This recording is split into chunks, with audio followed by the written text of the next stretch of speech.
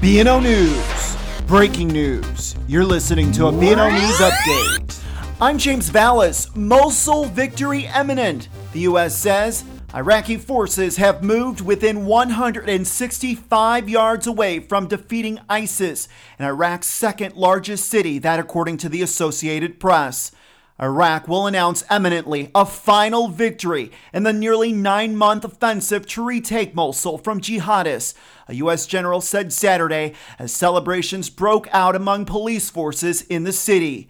The defeat would be the biggest yet for the Islamic State group 3 years since it seized Mosul.